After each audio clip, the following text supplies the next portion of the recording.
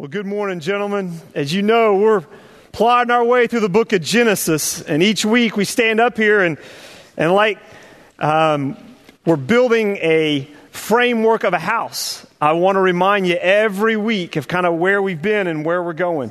Genesis is simple to outline, and it's broken up into two big parts. You got 4 events and then 4 people. Those 4 events are creation, fall, flood, Tower of Babel. And then those 4 people we refer to as the patriarchs, the fathers of if you will, of the faith. Abraham, Isaac, Jacob, and as you know from studying this week, Joseph. Joseph, we're looking at chapters 42 and following here this week. That's where we've spent most of our time. And as you know, looking at the life of Joseph, there's some ups and downs in his life. Specifically, toward the latter end of his life, we start to see some of the ups. We start to see how some of the pieces are put together. In chapter 42, we see that the irony of the fact that Joseph, who's risen to power, now is approached by his brothers who betrayed him in search of food. In chapter 43, Jacob gives instructions for these sons to return back to Egypt and to, unbeknownst to them, to go before their brother who's risen in power. Joseph tests them in 44. And then in 45, it's revealed to them that the very one that they've come to looking for food is their brother. And that the dreams of which Joseph had as a boy of a day in which his brothers would actually bow before him have all come true. And then in 46, we see that Joseph and his father are reunited. Joseph's life story, if you will, these ups and downs, the bigger picture can be illustrated like this. You've got Joseph who goes from a position of privilege where he's his father's favorite boy. He's the one who is given the Technicolor dream coat, right? He's the one who's favored by his dad, and his brothers resent him for it. And so they throw him in a pit and leave him for dead. And then they go, you know what, let's not just let him die. Let's profit off of him. And so they scheme against Joseph and they make some money. And they go to their father and say that Joseph is dead and go to elaborate scheming. So all along, Jacob believes his favorite son is dead. And then you go to the fact that Joseph is sold into the hands of slavery and finds himself in Egypt. And now he's in Potiphar's house. And it really is the surprising turn of events that the brothers left for dead now ends up in this position of privilege, and he's in Potiphar's house. But then things turn once again for Joseph. Just when he thought, man, this has turned out well for me, he's falsely accused of something he didn't do. And he finds himself now in a prison and forgotten. But then, as you know, this dreamer whom God speaks to and through, once again is exalted into a position of privilege. And now he is the governor, if you will, in Egypt, second in command. And now he is only second to Pharaoh, who is the most powerful man in the world, who is reigning over the greatest nation of the world in Egypt. And now he's in this palace. And we see this incredible turn of events. It's easy for us to read the story of Joseph, isn't it? And we go through it so quickly, and we can't appreciate the tension often of what it must have been like to be in Joseph's shoes. See, you know how the story ends. And so it's easy to just go, oh, well, everything works out. But one of the things that you need to do if you're going to really understand how to read your Bible is you've got to appreciate the tension. And you've got to put yourself in the shoes of the story, of the people in the story. I want you to imagine for a second if you're Joseph. I want you to imagine for a second if you have such clarity as a kid that God has spoken to you and promised you that one day through this strange dream and course of events that your brothers are going to come before you and you somehow are going to lead them. But then you find yourself betrayed by your brothers. never thinking you're going to see your dad or speak to him again. You think they're going to leave you for dead. What would you think of God at that moment? What would you conclude about God's faithfulness? How would you describe your faith? All of a sudden, though, you're picked up out of the pit and you go, whoa, wait a minute, maybe they had a change of heart. And you hear your brothers now conspire that, you know what, you're better off not dead to them, but they could profit off of you. And so now you're sold into slavery to a place you have no idea where you're going. What would you conclude about God at that moment? See, you don't know how the story's going to end, do you? If you're Joseph, you don't know how the story's going to end. You're on your way to a place you know nothing about. You don't know where you're going. You don't know what's going to happen. Maybe as things turn out and you're in Potiphar's house, your faith is revived once more. But then you're falsely accused of something. Now what do you conclude about God? You're in prison in a foreign land, separated from your family, betrayed by your brothers, thinking you'll never see your dad again. Is this when you punt? Is this when you go, I grew up in church. I've read about God's faithfulness, but that must be true for somebody else. God must not be good. God must not be sovereign. What are you going to conclude about God if you're Joseph? Again, you don't know how the story is going to end.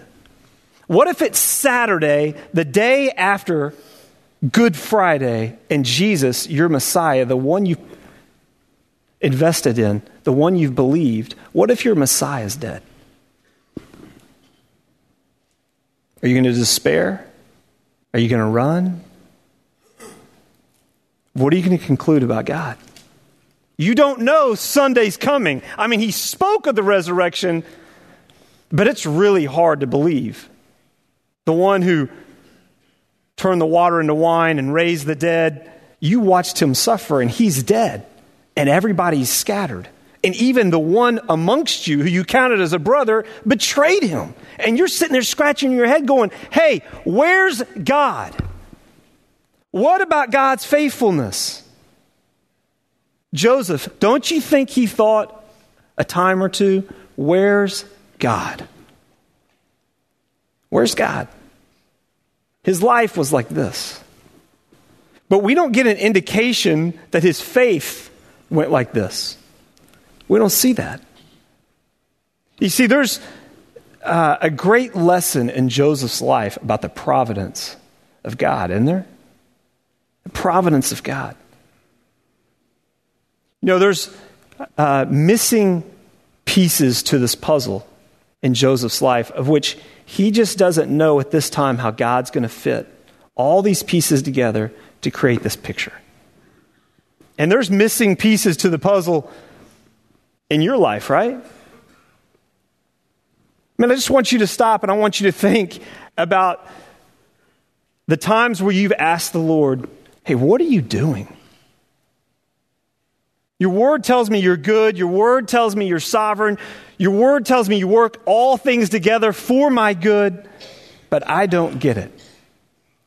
What are the missing pieces to the puzzle in your life right now? For some of us, it might be the loss of a job, out of work. It might be financial stress. It might be broken relationships. It might be a marriage that we just never thought we were going to be at this point, and the one in which you vowed to love forever. God, where are you in this? It may be financial stress. It may be conflict. It may be chronic health, the loss of a loved one. God, what are you doing? I don't understand. I don't understand. When I was a young boy and I was in elementary school, I'll never forget. I was out at a friend's house and being told by his parents, hey, you need to run home. Apparently, your home is on fire. And I remember going home and seeing the fire trucks outside of my house and being devastated as everything we had was gone. It's all gone. And when you're a little kid and you see everything that you have is gone and your home is destroyed, it's devastating. I remember learning about my first brush with death, and my grandfather died. I remember when my aunt was killed by a drunk driver. I remember not too long ago being told my son was diagnosed with cancer at 4 years old. I'm watching my father-in-law right now love his wife faithfully, even though she's battling dementia, in ways in which she's just not the same person. What do you do with that? There's a faithful, godly, sweet gal on our staff right now who just lost her baby when she was only days away from delivery. What do you do with that? If you're Joseph and you're in the pit, what are you going to conclude about God? If you're betrayed by your brothers, betrayed or falsely accused, and you're in a prison, where are you going to go? You going to punt? And see, that's the dilemma. That's the challenge that faces all of us, right? When with these broken pieces to the puzzle, and we don't know how God is putting all the pieces together. But Joseph continued to live by faith. You've built puzzles before. Some of them now are, you have to have a degree to build them. I don't know if you built puzzles in a while, but some of them now have like 2 sides. And so literally thousands of pieces. Some of them, you even build pictures, but they don't give you the front of the box anymore. And it's like, hey, just put it together. And that's a little bit where we are right now. We have a few pieces of a puzzle, but we just don't know the picture that God's painting and how it's all going to fit together. And so in the gaps, in the spaces, we now are challenged, are we going to trust God? And when I read the story of Joseph, I'm reminded of God's providential hand. It's a story about God's providence.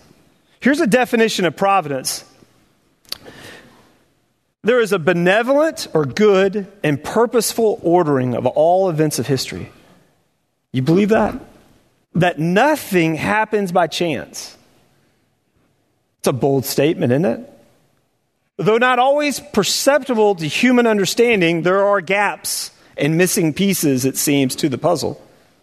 There is a divine or cosmic plan to the universe, a reason for everything. It's the doctrine of providence.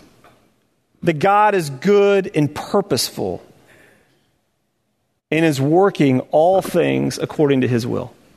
To state it another way, a popular verse that you've heard is Romans 8:28, right? And we know that God causes all things to work together for good to those who love God, to those who are called according to his purpose. Easy to say, easy to recite, sometimes really hard to believe, isn't it? I mean, we're moving right now, guys, just from the Bible study answers to the reality of life when what you're experiencing seems to contradict what you know to be true right here. You ever been there before? Hey, God, I can't make sense of the puzzle when a 4-year-old is diagnosed with cancer.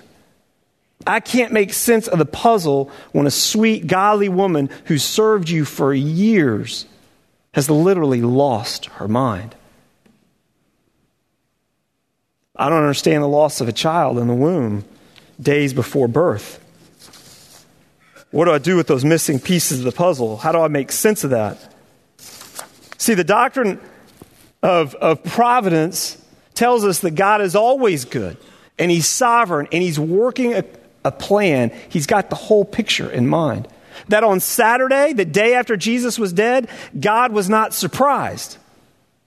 God was not panicked.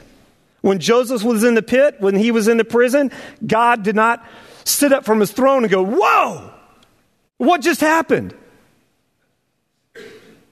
But God's sovereign, and he's on his throne, and he's in control, and he's good. Isn't it good to know that God's never taken by surprise? Think about that. God's never taken by surprise. You may be taken by surprise, but God's never taken by surprise. Your theology matters, gang. What you believe about God matters. And as you've heard me say before, everyone in here, in fact, everyone is a theologian. You're just a biblical theologian, a good theologian, or you're a bad theologian. But every decision you make, how you spend your money, how you treat other people, how you love your wife, lead your kids, what motivates you, those are all theological decisions. See, theology is not just for the guy who's smoking a pipe, stuck away in some room, never sees daylight, right? We're all theologians. What you think and conclude about God and how you respond every day tells us a lot about your theology. Whether you think about God and his word every day or it's the furthest thing from your mind. There are other beliefs, right? There's pantheism, which is opposed to providence. This whole idea that God is in everything, but not sovereign over the world. He's absorbed into the world. There's this idea of deism, which cuts God off from the world. He's a blind watchmaker. There's people who look at the world and the missing puzzle pieces, and they conclude, oh, well, there may be a God, but he doesn't really care. He's sovereign. He created the world. He wound it up like a watch, and he's just letting it run, but he never intervenes. That's deism. There's this idea of dualism that divides control of the world between God and another power. Somehow that God has an equal, and he's not sovereign over, and there is a chance he just may not win. It's like Star Wars, if you will. The dark side, the good side, but the good side is not sovereign. There's chance, which just denies the controlling power to be rational. There's fate, denies the controlling power to be benevolent. But I want you to look at Joseph's faith and his understanding of the doctrine of providence. Did you see this when you read this week? This is amazing. After all that Joseph had been through, and he's reunited with his brothers, what does he say? This is remarkable. Read this. Look at this. In Genesis 45, and now do not be grieved or angry with yourselves. These are the brothers who betrayed him and left him for dead. And now he looks at them and he goes, oh, wait a minute. Don't be angry. I'm not angry with you because you sold me here. For who sent me before you to preserve life? God. That's amazing, isn't it? Through the wickedness in the hands of his brothers, Joseph is starting to see how the puzzle pieces are fit together and how there just may be a plan behind all this chaos. It didn't make sense to me then. But when I see it now, I see what God was doing. For the famine has been in the land these 2 years, and there are still 5 years in which there will be neither plowing nor harvesting. 7 years, gang, of famine. Think financial crisis. Think Great Depression. Think people starving. And God sent me before you to preserve you, for you a remnant in the earth, and to keep you alive by great deliverance. Now, therefore, it was not you who sent me here. He says it again. But God, and he has made a father to Pharaoh and Lord of all his household and ruler over all the land of Egypt. You see, looking back, we see that God exalted Joseph to be a great leader in Egypt. We see that God saved Joseph's family from famine. God grew and protected a new nation, the nation of Israel, within the borders of the most powerful nation in the world, Egypt, like a little baby in the womb, growing under the protection of a sovereign state, the world's superpower at the time. And God preserved the line of promise from Abraham, just as he promised back in Genesis 12 and 15, the Abrahamic covenant. Land, seed, blessing.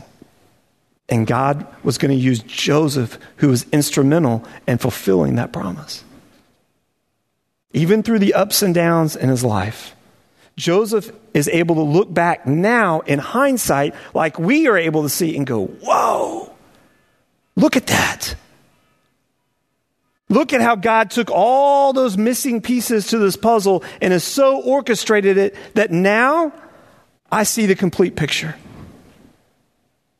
God had a plan. God was providential. God's good. He's sovereign. He's in control. He's not taken by surprise. He's not sleeping.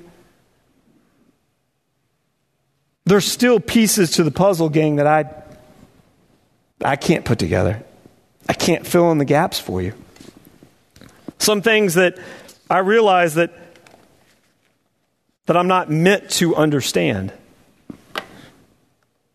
But the doctrine of providence, it comforts us in times of trouble. When you look at Joseph's life, I hope that your faith is strengthened and you're encouraged. The doctrine of providence challenges us to look beyond our circumstances and live by faith. I see God's faithfulness through Joseph's life. I see God's faithfulness that Sunday eventually came. And those disciples who were scared and they were running, at the greatest injustice, the greatest tragedy, the greatest evil that ever was, and God somehow took that and flipped it. And there was resurrection, and there was Sunday, and there was new life. But you remember what Jesus said? Even Jesus, in the garden, in his time of testing, he said, Father, take this cup from me, but not my will, may your will be done. And some of us, gang, we're sitting there like Joseph, like Jesus, with those missing pieces, and we've got a choice. We've got a choice as to how we're going to respond and what we're going to conclude about God. And what I want to challenge and encourage you with today and remind you of today is the story of Joseph, which is the story of Jesus. God's got a 100% track record of faithfulness. He's always good, and he's always sovereign. He's always kind.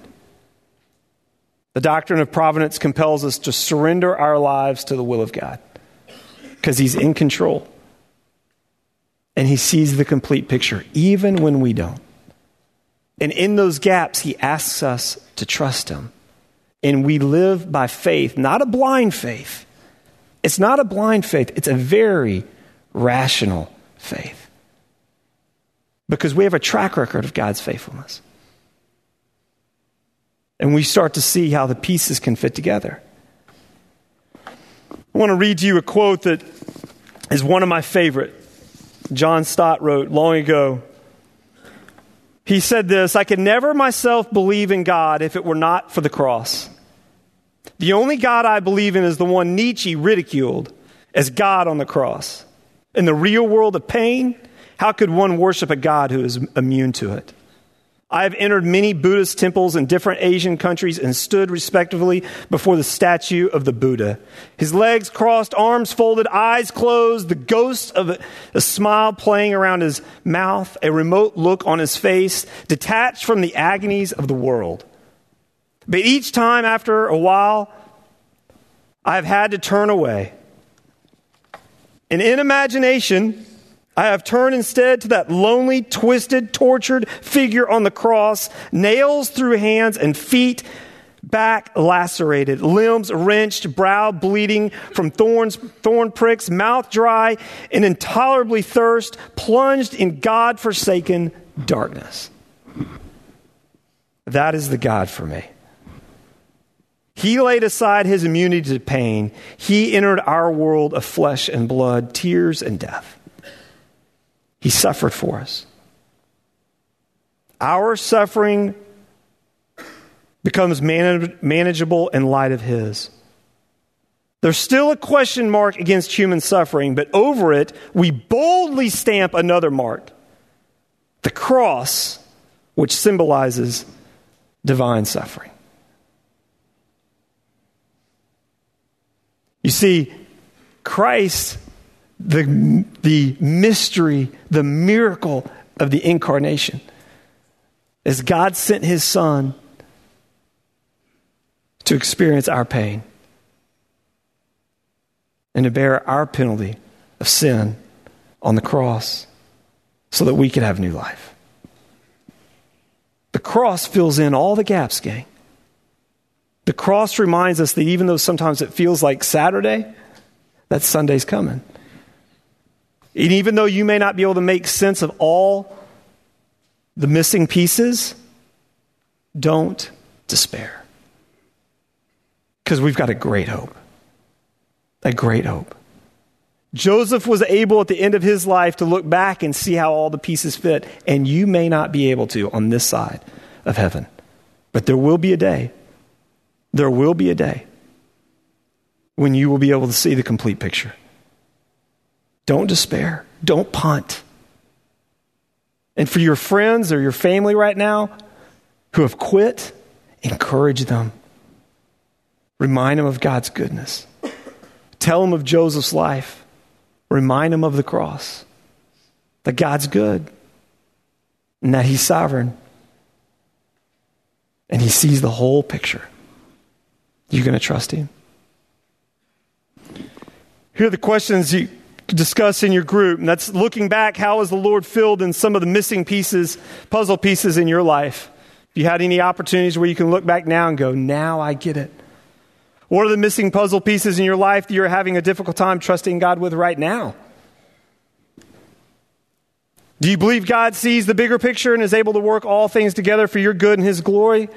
Why or why not? Think about that question. What lessons can we learn from Joseph's example for the next time our faith is challenged? Man, my heart, gang,